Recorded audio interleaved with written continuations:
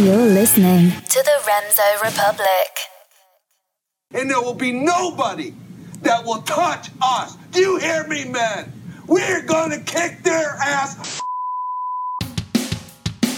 The following program is for a mature audience. It may contain adult language, sexual content, and politically incorrect commentary.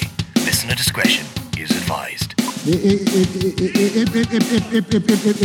If we fall for, a bunch of okey doke. Our enemies are innovative and resourceful. They never stop thinking about new ways to harm our country and our people, and neither do we. Oh my God! Are you ready? You are now listening to the Tim Preuss Podcast.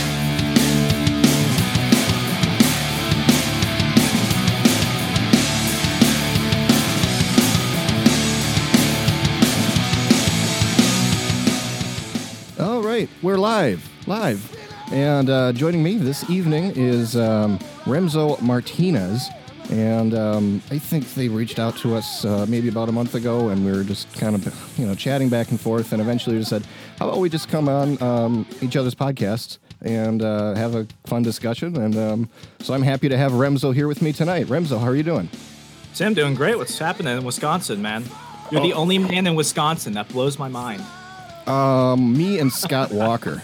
It's just you the and two Scott of us. Walker. Yep, just the two of us. Everyone else is abandoned the state because they couldn't take the cold. They took their Cheeseheads with them. Yes. So Remso, tell people a little bit about yourself. Who are you? What do you do? And why should people be interested in you? Because I'm awesome, for one. No, guys, seriously, I'm Remso W. Martinez. I'm the host of the Remso Republic podcast. I started this about a year ago. For several years, I had been a blogger. Then I actually got involved in activism. And I thought my biggest way into actually affecting change in our community, state, and nation was through politics. So I started off with the Libertarian Party. I was a policy analyst. I was a volunteer coordinator, a campaign manager. And it got to the point where I saw a lot of my friends, even Republicans and independents, who were trying to go up against this establishment machine. And, the media was against them. Big money was against them. There are so many ways to make change. And when you're constantly beating up against a brick wall, which is slowly like pushing you in like that, garbage chute from Star Wars, you start to realize that when you keep playing by everyone else's game, you're going to lose every time. When you have to go ask permission to do something from the people that are keeping you from doing something, you're essentially screwed. So I thought with the podcast, alternative media is booming. I have the connections to start out. I have the drive to do it. Why not give people out there a voice to actually come on, express their ideas, their projects, what they want to do, and connect them with others to actually make a difference? And that's what we've been doing ever since. We had a pretty successful season 1, and we had season 2 start on January 4th, and we've just been hard charging since. And I mean, man, it's so much fun. I mean, I've seen so many people that were just trying to get an opportunity come on, and now they're just absolute rock stars, from Marissa Hamilton to so many others. I mean, it's just, we have the technology, not to steal from the $6 million man or whatever, but I mean, we have the technology, we have the ability, all the knowledge to go out there and affect changes out there. It's whether or not we're going to take it that ultimately leads to the difference that we're going to make. And that's why I started the show. That's it's a good message. And that's what's one of the things that I love about podcasting is that really anyone can do it. Whether you're there are some just god-awful, terrible ones where you can tell someone. I don't know if you could see this, but I'm doing this from my dorm. Well, exactly. Yeah, okay, there are some really... That's just to make it look somewhat nice. Right. No. Yeah, somewhat. We can have that, but... Somewhat.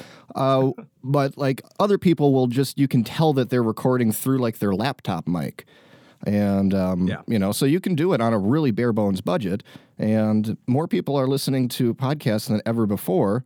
And it's a growing media. If you listen to, or if you watch, don't watch anymore, but Howard Stern. Stern used to have, the top radio show in America. Now Joe Rogan has, 90 million plus people listening to his podcast every month. That's crazy. So the technology is changing, and it's making spreading ideas a lot easier, and it's good that there are at least a handful of people out there that are spreading the right ideas. So how long ago did you start the podcast, and how's it been going so far? You said you had a really good year. How's this season? This season, I mean, we beat our entire of all our SoundCloud downloads alone, because I like SoundCloud because I could just go on there any part of the day and just see my numbers. But we beat our all-time SoundCloud download record in terms of what we did last season, and now we just broke about 35,000 downloads, which is insane.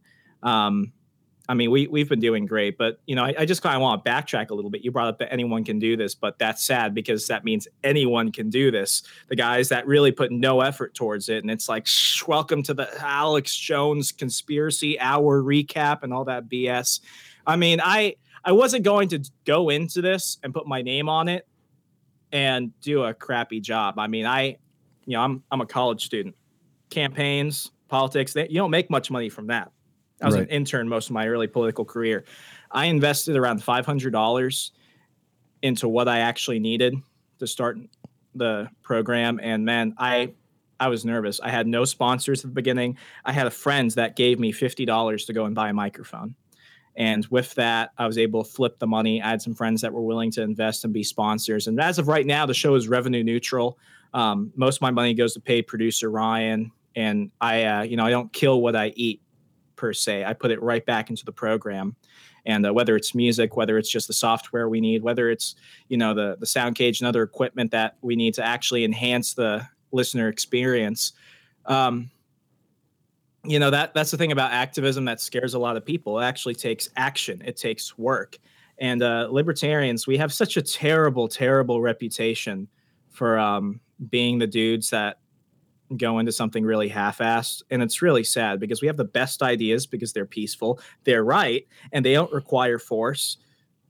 So easily, once we get the right means of going out there and talking about it, everything should just come to us. Well, it's not, you can work two steps at once. You've got to actually put in the effort to make it good before you go out and talk to people, or else no one's going to listen. So, I mean, that's been my challenge. And because I've actually put the effort into it, I mean, man, I went from just being a blogger and a guy who was helping a couple candidates try and make a difference in their community to doing this now. And I'm slowly growing. We've been growing by 5% every month. I mean, it's absolutely insane. And we're only going bigger. We're only going faster. And we're only going, into crazy new territories every month. I mean, it's amazing. And I'm proud of it. That's good. It's something to be proud of. You're building something, and it's and all your efforts aren't in vain. I mean, there are certainly, days when I feel like pulling my hair out because of just the stresses of trying to run, the podcast and the website and all of this stuff. And if you're not banging your head against a wall on a daily basis, you don't love it enough. That's just how it is. No, I definitely love it. It's it's fun. Now, you said you're in a dorm, which is too bad, but you're also at a pretty unique and notable college, Liberty University. What's it like there? It's a beautiful, beautiful place. I absolutely love it here. It is odd because it is a giant conservative safe space. But, I think the rest of the country gives us a pretty bad rep. People that hate us don't know us. People that think they know us but have never been to this school or known anyone from this school don't have a full opinion. I mean, Liberty... there are things to love about it. There are things to complain about. But, in terms of a place that's really trying to generate the next generation of Christian leaders in all walks of life around the world, I mean, Liberty University is a fantastic place. I don't regret going here at all. I love it. That's good. How does I mean, you're not really a traditional conservative yourself. So no. How do you get along with conservatives on campus? Are they open to libertarian ideas, or do you get a lot of backlash? It's kind of odd. I say if anyone's looking for their token liberal on campus, I'm going to be the closest thing. When I came here a year ago, because I transferred in my sophomore year, I got my associate's degree elsewhere, and then I came in here to finish off my undergrad. When I came in, I was a campus coordinator for Students for Liberty.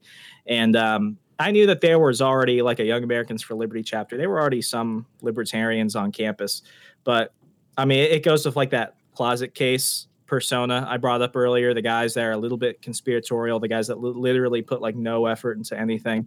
Libertarians did not have a good rep because, they were the weird ones, the crazy ones. They still are. Yeah, it really hasn't improved because a lot of people don't necessarily know that they are the problem.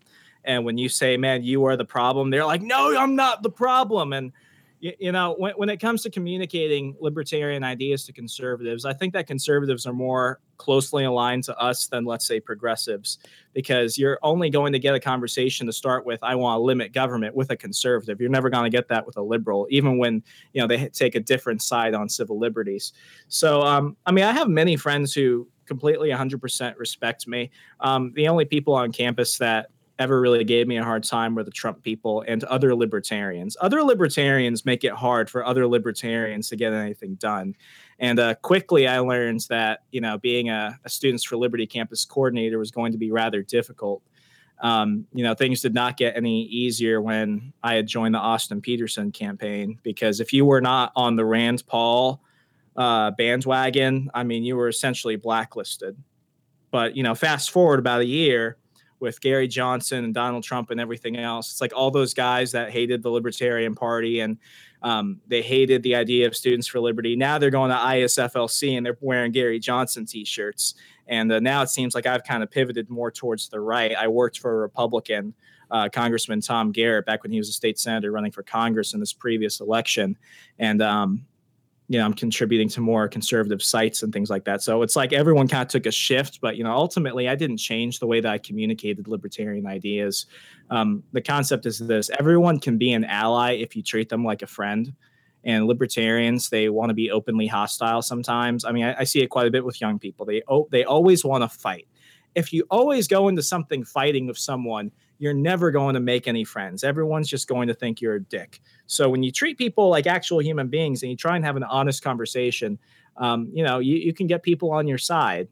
And I'm never out there trying to convert conservatives to libertarians, but I'm trying to, in essence, create less status to a degree, if that makes sense. No. What do you mean less status? There are a lot of conservatives that when you bring up an issue like bring up a conservative problem that they have these days. What's something that conservatives often complain about? We don't like gun laws and gun control, and we were afraid that Obama's going to come and take our guns. So what we need is the right guy in government to make sure that he can pass the right laws to make sure nothing else can happen, right? Vote Ted Cruz. Well, actually, I did like Ted Cruz. But, the problem is a lot of people, they go to government for the solution. They're just like progressives. A lot of conservatives, they're just like, well, the government could do this. If we just had a good king, to take care of the people, we'd all be fine. No, what I try and make them do is I try and make them understand that, it's never top down. Life is not meant to be government, federal government, state government, local government, you. It should always be you upwards. And even then, we have our civil institutions. We have local community organizations. We have the local church. We have other, organizations in which people voluntarily come together without force or coercion, and they can get more done without, having to coerce or force anyone. So it's getting this idea that we are the individual up and not the government down. That's where I'm trying to get them to, meet me halfway at least, because, everything goes back to the individual. Ayn Rand was what really pushed me to be a libertarian. And even though I do not, prescribe to her objectivist worldview, I understand that, if we can just people to think of themselves as an individual, not just a cog in the state wheel, we can get so many things done. I agree. And part of the problem I had with Trump was that he was constantly saying, we just need the smart people in Congress. Like, the problem is that we have idiots making these deals and we have idiots in Washington. Well, we do.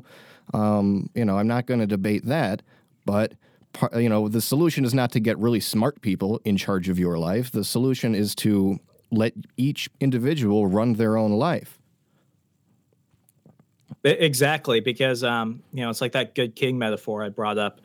Everyone just thinks that there are other people out there that are smarter than them that can solve problems.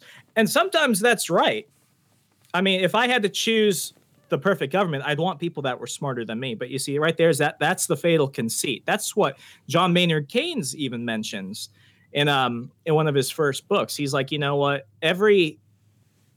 and I'm paraphrasing, so please excuse me, but every world leader, every important person in a position of authority, he's at the beck and call of an economist or another advisor, because he even thinks there are people that are smarter than him that can solve things. And that's the fatal conceit. That's what comes of central planning, when we allow technocrats to ultimately, centralize power and dictate the outcome and opportunities of our lives. And that's why freedom matters, because, ultimately, Tim, I cannot dictate your life. I don't know what's good for you. Only you know what's good for you.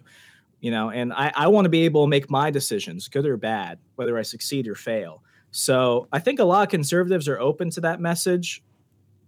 It's communicating it to them in a way that allows for that conversation to move that way. That really helps out, because when you speak to a conservative or when you speak to a progressive, you're ultimately, it's almost as if you're speaking, several different languages. Because I can go up to another libertarian, I could bring up the Rothbardian incrementalist theory for, societal changes and the non-aggression principle and blowback. But, your average progressive probably has like a third grade reading level, and your conservative, who probably did get a good grade in civics class, still thinks the government is the solution for most things. So it's identifying the worldview of these people, how they see themselves in regards to the state, and how they talk amongst each other. Once you kind of understand the vernacular and you come in with that type of situation, that's how you get actual dialogue to commence. That's how community organizing works. First, you have to speak the language of the people that you're trying to, organize with, and then that's where you go make change. Yeah, you're never going to get a conservative to be a libertarian by just saying, "Hey, read Man, Economy, and State." They're not going to do it. And that's like a nice way of telling someone to go to hell if you make them read that book. Hey, well, yeah. Go to hell.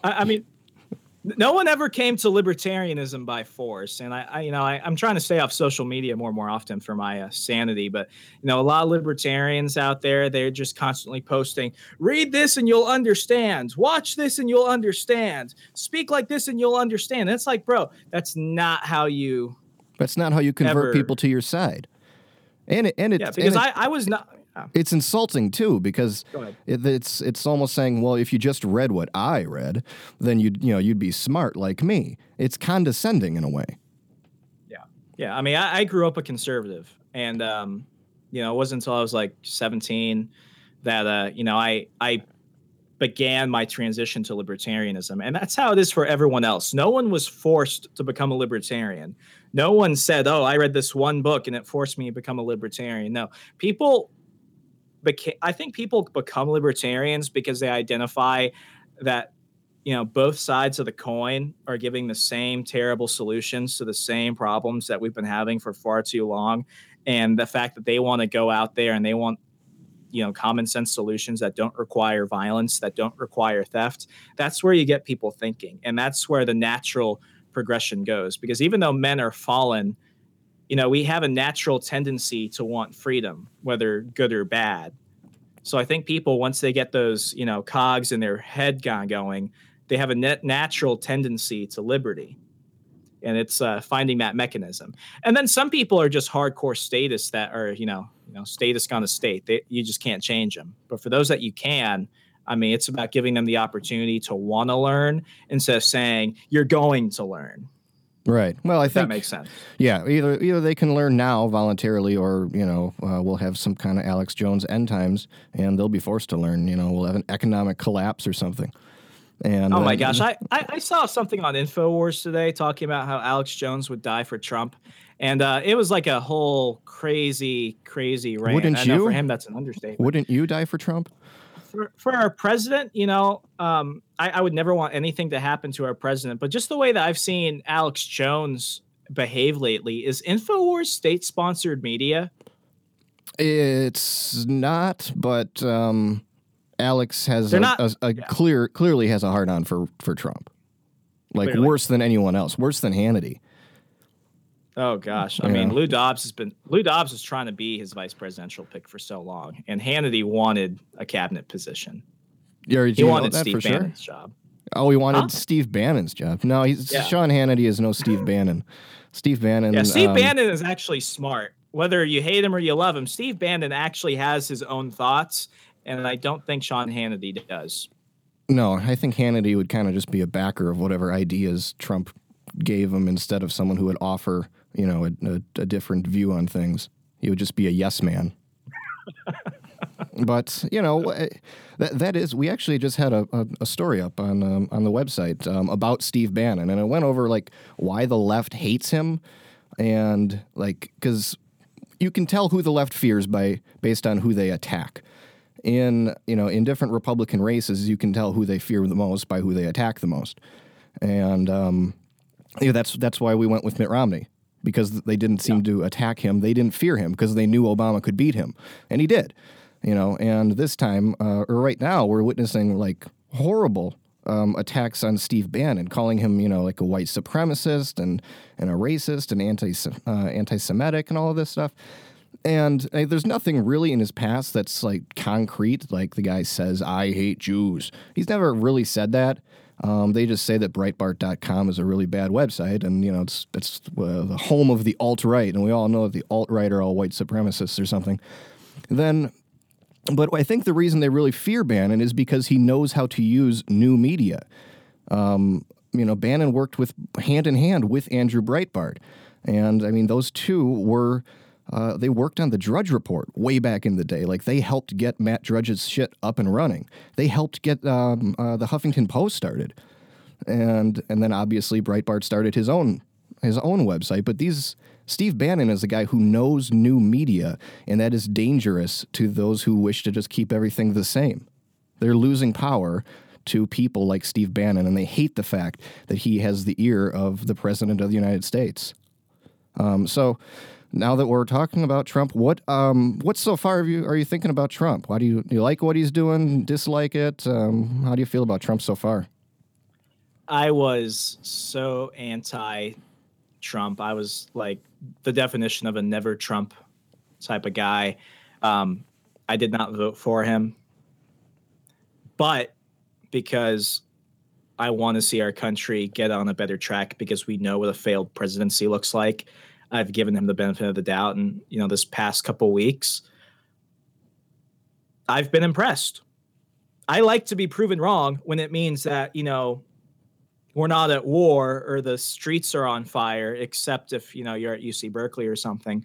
But, he putting Rick Perry with the EPA, Scott Pruitt at EPA, Rick Perry at the Department of Energy, Betsy DeVos with, the Department of Education, so many others like Mick Mulvaney handling the budget, Neil Gorsuch as the Supreme Court nominee. Man, I'm digging this right now. I'm digging this. So you're pleasantly surprised. I gotta be honest. I'm pleasantly surprised because, look what I'm comparing it to the bullet that we dodged. I was so happy. I did not vote for Trump, but I was happy that Hillary lost, because we have a snapshot of the bullet that we dodged. And for EPA, she was just put a random black person there and we'll be good. I'll still be calling the shots. Trump is putting in positions of power people that hate the agencies that they're going to be in charge of. That's perfect. Do you think I haven't seen it. That's might mean that their ability to lead that agency is kind of worsened, because the people they're giving orders to, they already have a bad it's like an employer and an employee. The people that are working at, let's say, the Department of Energy, they're not. I don't know if they're going to really fall in line with Rick Perry's leadership. They don't like him, Yeah. So well, they don't really like anyone. Having worked in Washington, D.C., I could tell you this: there are thousands and thousands of bureaucrats and federal employees that really don't care who's in charge. They will literally toe the line of anyone that's there, and be a good little yes man. Because what we have on the left, or we do have zealots. We do have people that get in these positions that work for these agencies because ultimately they have a very Marxist revolutionary mindset. But for the most part, there are a lot of people that are just okay, who's in charge now? Okay, time to change my thinking to be like that dude, because I want a promotion, and maybe he'll send me on a nice EPA-sponsored vacation to Vegas or something. I mean, I don't give them that much credit because they haven't really earned any more credit than that. I mean, they'll continue to do their jobs. And, you know, what we saw with Rick Perry, the guy that wanted to eliminate the Department of Energy, was as soon as he was at his Senate confirmation hearing, he was like, well, you know, maybe we need to slow down on that. No one wants to just walk into the building and like tear the whole thing down immediately. They have a specific job that they're going to do. Their mindset going into it, and this is just an assumption, that's just me thinking this, but their assumption is, I have a mission, I'm going to do everything that's stated here, and everything that's not stated in my mandate I'm going to get rid of, and for the things I have to do, I'm going to do it as cheaply, as effectively, and as legally as possible without, you know, passing all these crazy red tape and regulations that we saw with Obama. So I don't think we're going to see this radical, just, you know, tear down the walls, fire everybody that, you know, like I originally wanted, but it's, you know, looking at things pragmatically, the way that Washington does work, just the way that government does work. I think things are going to slowly, but surely get better. I certainly hope so. What do you? Yeah. What's your thoughts on Trump and the deficit? He talks a lot about cutting taxes, which I love, but he also talks about giant infrastructure spending plans and, you know, beefing up the military more and more and more so that no one in the world will ever mess with us. Is that like, you know, like a big problem, and one that I try to highlight literally on every episode of my podcast, with the exception of this one, of course. I list what the U.S. debt is for that day, and it just keeps going up and up and up. Trump, to me, doesn't seem to represent anything that would be restrained on our fiscal issues. Well, yeah, I mean, he's not a conservative. Well, no, he's as Eric Erickson called him, he's a New Deal Republican. He thinks the problem with government is that it's just not run by the right people. And, you know, recently I bought a Nook, like e-reader, because with my dorm, I've got like stacks and stacks of books and stuff. But I got my Nook and I bought an e-copy of Matt Kibbe's, who I used to work for. I bought a copy of A Hostile Takeover, and I was rereading it on my e-reader. And the thing that he brings up, and this was written a little while back, but he brings that up. I mean, that's how Romney was. As Romney was running for the GOP nomination, his biggest thing was, you know, we just need the right people in there. Because of his work in Bain Capital, he was like, you know, we're just going to bring in all these really smart people in, and they're going to go ahead and look at things. And because they're smart and because they're successful, things will be run better. With conservatives, you know, a lot of them, they don't necessarily, and I'm not actually, let me rephrase this. It's not that they don't care about the Constitution, but they have this love for order and efficiency. And as long as things look like they're succeeding, it doesn't matter whether or not they hate the premise or not. If something looks like it could be done, and if something looks like it could be done in a good way, and the home team can take the credit, they're okay with it. Republicans, as we saw in the Bush administration, they're hardly fiscally conservative. Republicans love to drive up deficits. We saw it in the 90s when they were willing to give Clinton whatever he wanted when they took control under Gingrich and they had the contract with America. So, this is nothing new for Republicans to want to spend this type of money. I mean, what we need to remember is that progressivism started, its baby daddy was Teddy Roosevelt, someone who a lot of Republicans still love right now. He created it. It wasn't the Democrats. Democrats were always statists. I mean, they thought that people were property and women couldn't read. And, it's good to kill people in the womb before they even have an opportunity to live life. I mean, Democrats are always statists, but it doesn't mean that Republicans thought that, consistently limited government and the constitutional boundaries of our democratic republic were good. It's all about getting the right guy in charge. Right. Yeah, well, that's I guess why I didn't vote for Trump either. So you and I just didn't vote. I think I just that works. It worked out because Ron Johnson was still elected. He's the senator from Wisconsin, and then Trump actually won Wisconsin, which no one saw coming, including myself. I was like, I didn't even vote, and this happens. Like, damn it, I missed out on participating in a historic election. But you took a quick jab at abortion. as a libertarian, where do you fall on abortion? A lot of people think that all libertarians are pro-choice, which isn't the case. Just look at, there's differences of opinion. Where do you fall on that? I'm guessing you're pro-life, but how would you make that argument as a libertarian? Some of the key principles for liberty are don't hurt people and don't take their stuff.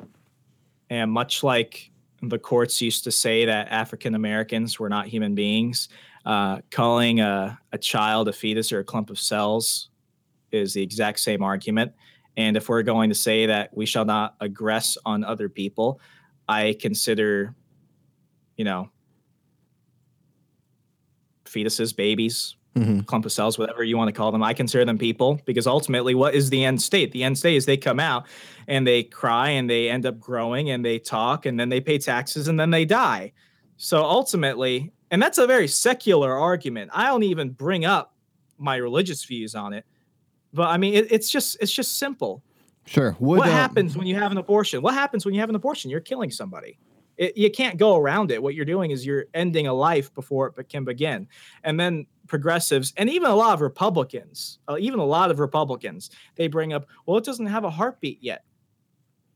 Look at this, man. What is the end state? What is happening in front of you? What is happening inside that woman? She's creating life. But so isn't her body her property?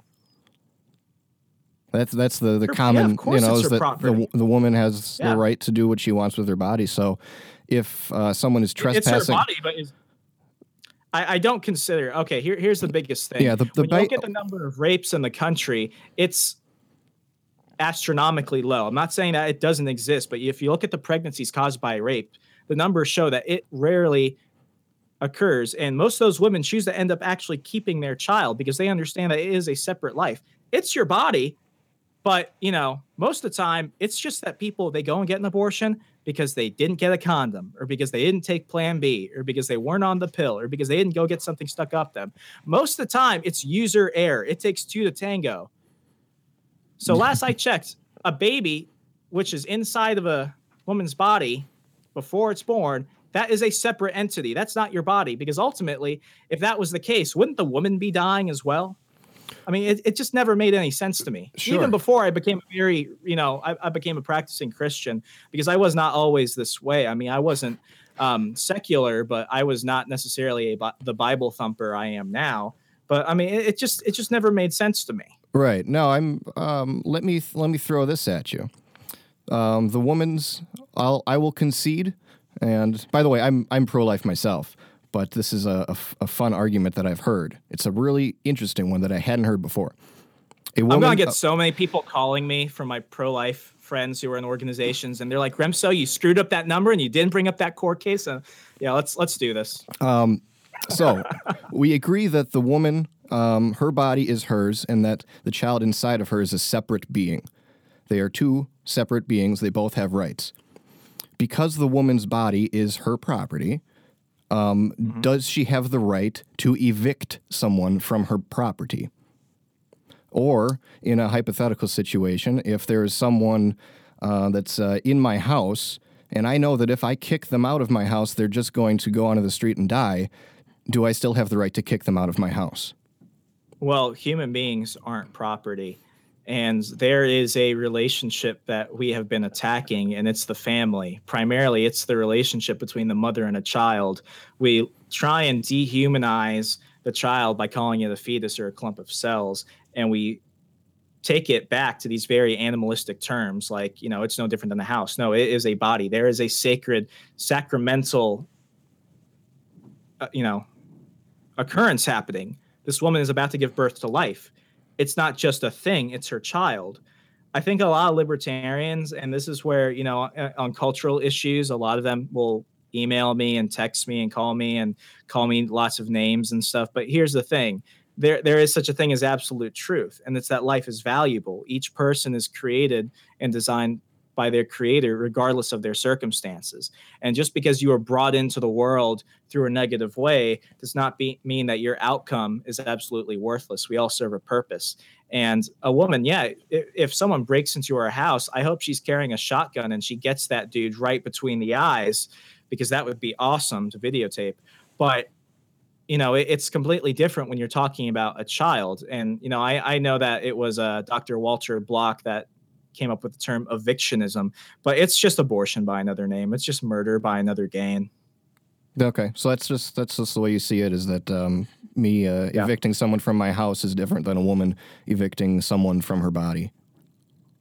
Yeah, because the person coming into your house uninvited, who's probably going to steal from you or hurt you and your family. Well, even if they were, invited, like let's say I helped out a friend that I knew, and he stayed at my house for a while, and eventually I said, dude, like, you got to go. But I knew that if he leaves the house, he's going to probably die. So, do I have the right to kick him out? I'd say, I do have a right to kick him out, but I don't have the right to kill him afterwards. The same way the woman can take the baby out of her body, but she shouldn't decide whether it lives or dies afterwards, and that child is entitled to medical care. Yeah, I think we're comparing apples to oranges. I mean, we can get down the rabbit trail of this, but I mean, my fundamental belief is this. A lot of people, you want to know what the common rebuttal I get from a lot of leftists is? It's, well, if you outlaw abortion, there's still going to be abortions. Is that right? True. Yeah. Yeah, that's exactly going to happen. Look at places like, there are certain countries in South America where abortion is illegal. And do you know that page, People of New York? I know people of Walmart, but I don't know people of New York. Go check out People of New York. And what this guy does is he goes on the streets of New York and he photographs people and he takes a snapshot of their life. And I mean, you learn amazing things. I mean, you want to look at the beauty of humanity, go look at that. But recently he started going abroad. Like he actually went to the Middle East and looked at the lives of refugees. And now he's in South America, and I think he's been to Asia. But I mean, he went to this one South American country recently where abortion is banned. And he talked to this girl that literally took a coat hanger and gave herself an abortion. I mean, we need to understand that outlawing abortion is not the end all be all. What we need to do, especially as libertarians, I think we need to promote a culture of life.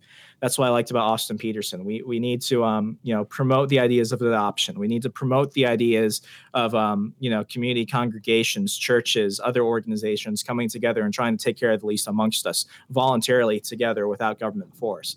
And I mean, Republicans, this is shine of this issue, why is birth control not over the counter? Why are so many other, contraceptives and other means of birth control? Why aren't they available? Why are they not? Because of government rules. If you want, exactly. The government is the government is why we have abortions, because people, they either can't afford it because, the lobbies want to keep it, expensive or something else. I mean, if Republicans want a time to shine on this issue and show that they're pro-life, contraceptives, that's completely different from abortion. Right. I mean, right, because you're preventing it from actually becoming a person, right? Before it's just sperm and egg. It's a technical foul. So exactly. Right. So if we want to promote a culture of life, we need to understand that there are ways that we could prevent something like this from happening. Yeah, definitely. So and one of those ways is just having less government in the first place. It would be more, people would have better access to these contraceptives and we wouldn't have as many abortions. Let me run, because we're already talking about abortion, I want to run another one past you. So, bring it. Women and their unborn babies both have equal rights as human beings. If someone were to kill the mother, that person would go to jail. Should the woman go to jail for killing her baby? Shouldn't they not have equal protection under the law, which would mean kind of equal punishments? If you kill a person that's full grown, you go to jail, but if you kill a fetus, you don't. But a lot of conservatives will say, yes, I am pro-life, but we shouldn't jail the mother. Should we? And if we don't, are we then saying that really the mother and the unborn child don't have equal rights because, their lives are both, they're not being, people aren't being punished the same for the same action.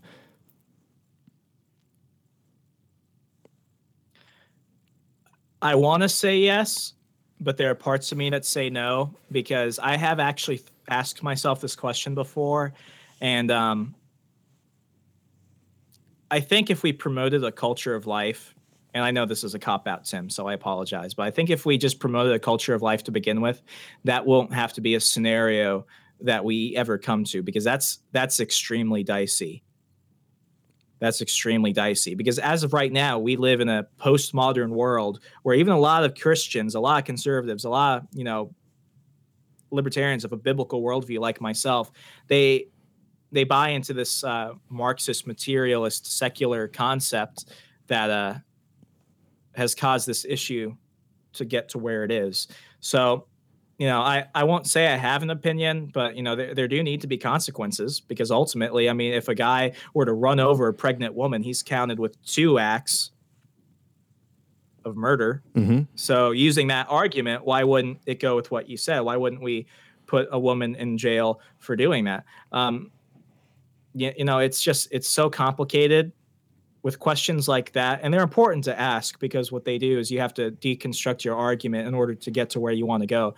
I think by promoting a culture of life and preventing that from ever being something that society has to ask itself, I think that's how we're going to save more lives. Yeah. That said, do you think we're actually moving in that direction? Because a lot of people would say, well, it's good that we have Trump in, but we're still on the wrong course, especially with, you look at college campuses, yours being the exception, but these are the people that are coming up the ranks. These are the people that are going to be running for office.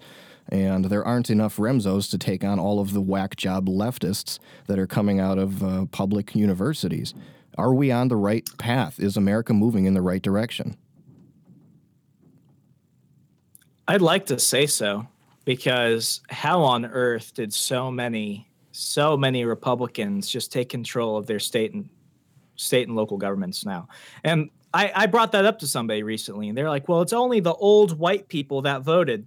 No, you look at the numbers. You go to Red Alert Politics, and they actually do a giant breakdown based off their Rasmussen data and everything else. Millennials overwhelmingly came out in support of Trump.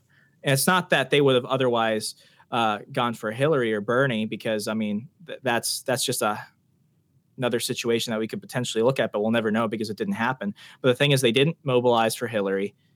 They mobilized for Trump. And, regardless of your opinion for Trump, that's just what happened. I was working for a congressional race, and this was the first time I had worked for a Republican before. I liked this guy. I felt like he had a good message, and he had understanding of natural rights and the respect for order and liberty and individual human potential. And working with the Republicans, I saw that, you had blacks, you had Hispanics, you had women, you had Asians, you had young people, you had old people. You had a lot of people that were just like, man, I'm so sick of this progressive bullshit that we're trying to get fed. And, I don't think that a lot of these new Republicans coming in are necessarily conservative. Certainly, I'm not conservative, but I saw a lot of people that were voting for Trump, but they didn't vote for my candidate because they wanted, they wanted a progressive guy, and they thought that Trump was more progressive than Clinton in some cases. So have it as you will. But overwhelmingly, I think that, as we go into the world, yeah, they're probably a lot more liberals, but as we saw at UC Berkeley, there are also a lot of useless people. And with conservatives and libertarians, we have a drive to innovate. We have a drive to be entrepreneurs. We have a drive to reform that I just don't think the left has. There just aren't many really devout Marxists, unless you go like George Mason University, and I've got an entire story about that.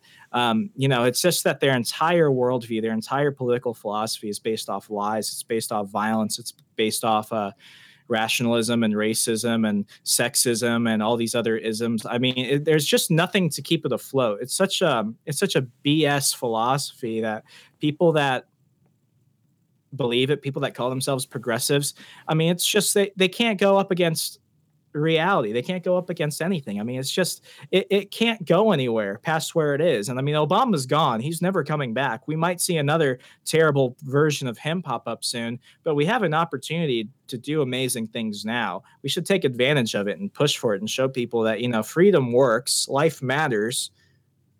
You as an individual can believe whatever you want, but as long as we don't transgress and coerce and force others to believe a certain way, that's the best way to live. Yeah, I think that really, I don't even call myself a libertarian, but I think that libertarians do have the best ideas. It's just like, I don't know, how many examples of government failure can can people take before they realize that it doesn't work? So it is, I think everything really is on our side as far as what policies are good and which ones aren't. The sad thing, I think, is that not enough people listen to your podcast and understand really like the guts of the issues and the real awesome philosophy that's behind libertarianism. I mean, it's not just, I like Ron Paul. Like, yeah, Ron Paul's great. I don't disagree, but can we talk about Mises? Can we talk about Hayek? Can we talk about Rothbard? Can we talk about the founders? Can we talk about John Locke? And those are issues and topics that people, I think, unfortunately, aren't really all that interested in. And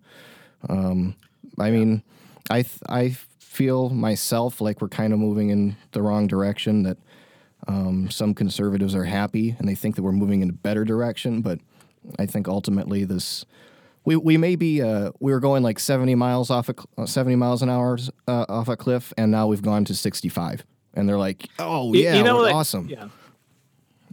Yeah, I think one of the biggest differences in mentality between a conservative and a libertarian is, I think that conservatives love to settle because they don't expect much, and libertarians will never be happy of how things are. And even when we get to the point where we are in our libertarian utopia, we'll still never be happy. No, well, that's one thing that people need to kind of accept. Life isn't, you have to work to put a smile on. Yeah. Yeah. It takes effort. Definitely. All right. Well, Remso, it's been a real blast hanging out. I thank you greatly for coming on the podcast. I look forward to being on yours as well. Where can people find more of your work if they're curious? Guys, you can go ahead and just go to their website, www.remsorepublic.com, hit the podcast tab, and you can see all the platforms and networks we're on. We're on all your major media players such as iTunes, SoundCloud, Stitcher, TuneIn, Google Play. We're additionally on Player FM and Liberty.me Studio and AHA Radio by Harman. And soon we'll be moving to a new Boston affiliate out in Massachusetts. So that's going to be awesome. And you can also go ahead and find me on Twitter at Remso101. Ryan follow as well. He's just at Liberty Producer. And, the same old gimmick. You can find me on Facebook at Remso W. Martinez. Awesome. Well, like I said, it was good hanging out. We're going to stop the broadcast right now, but Remso, if you want to chat for a few minutes afterwards, then we'll do that. Yeah, totally, man. Awesome. Everyone out there, thank you for tuning in. We'll catch you next time. Good night.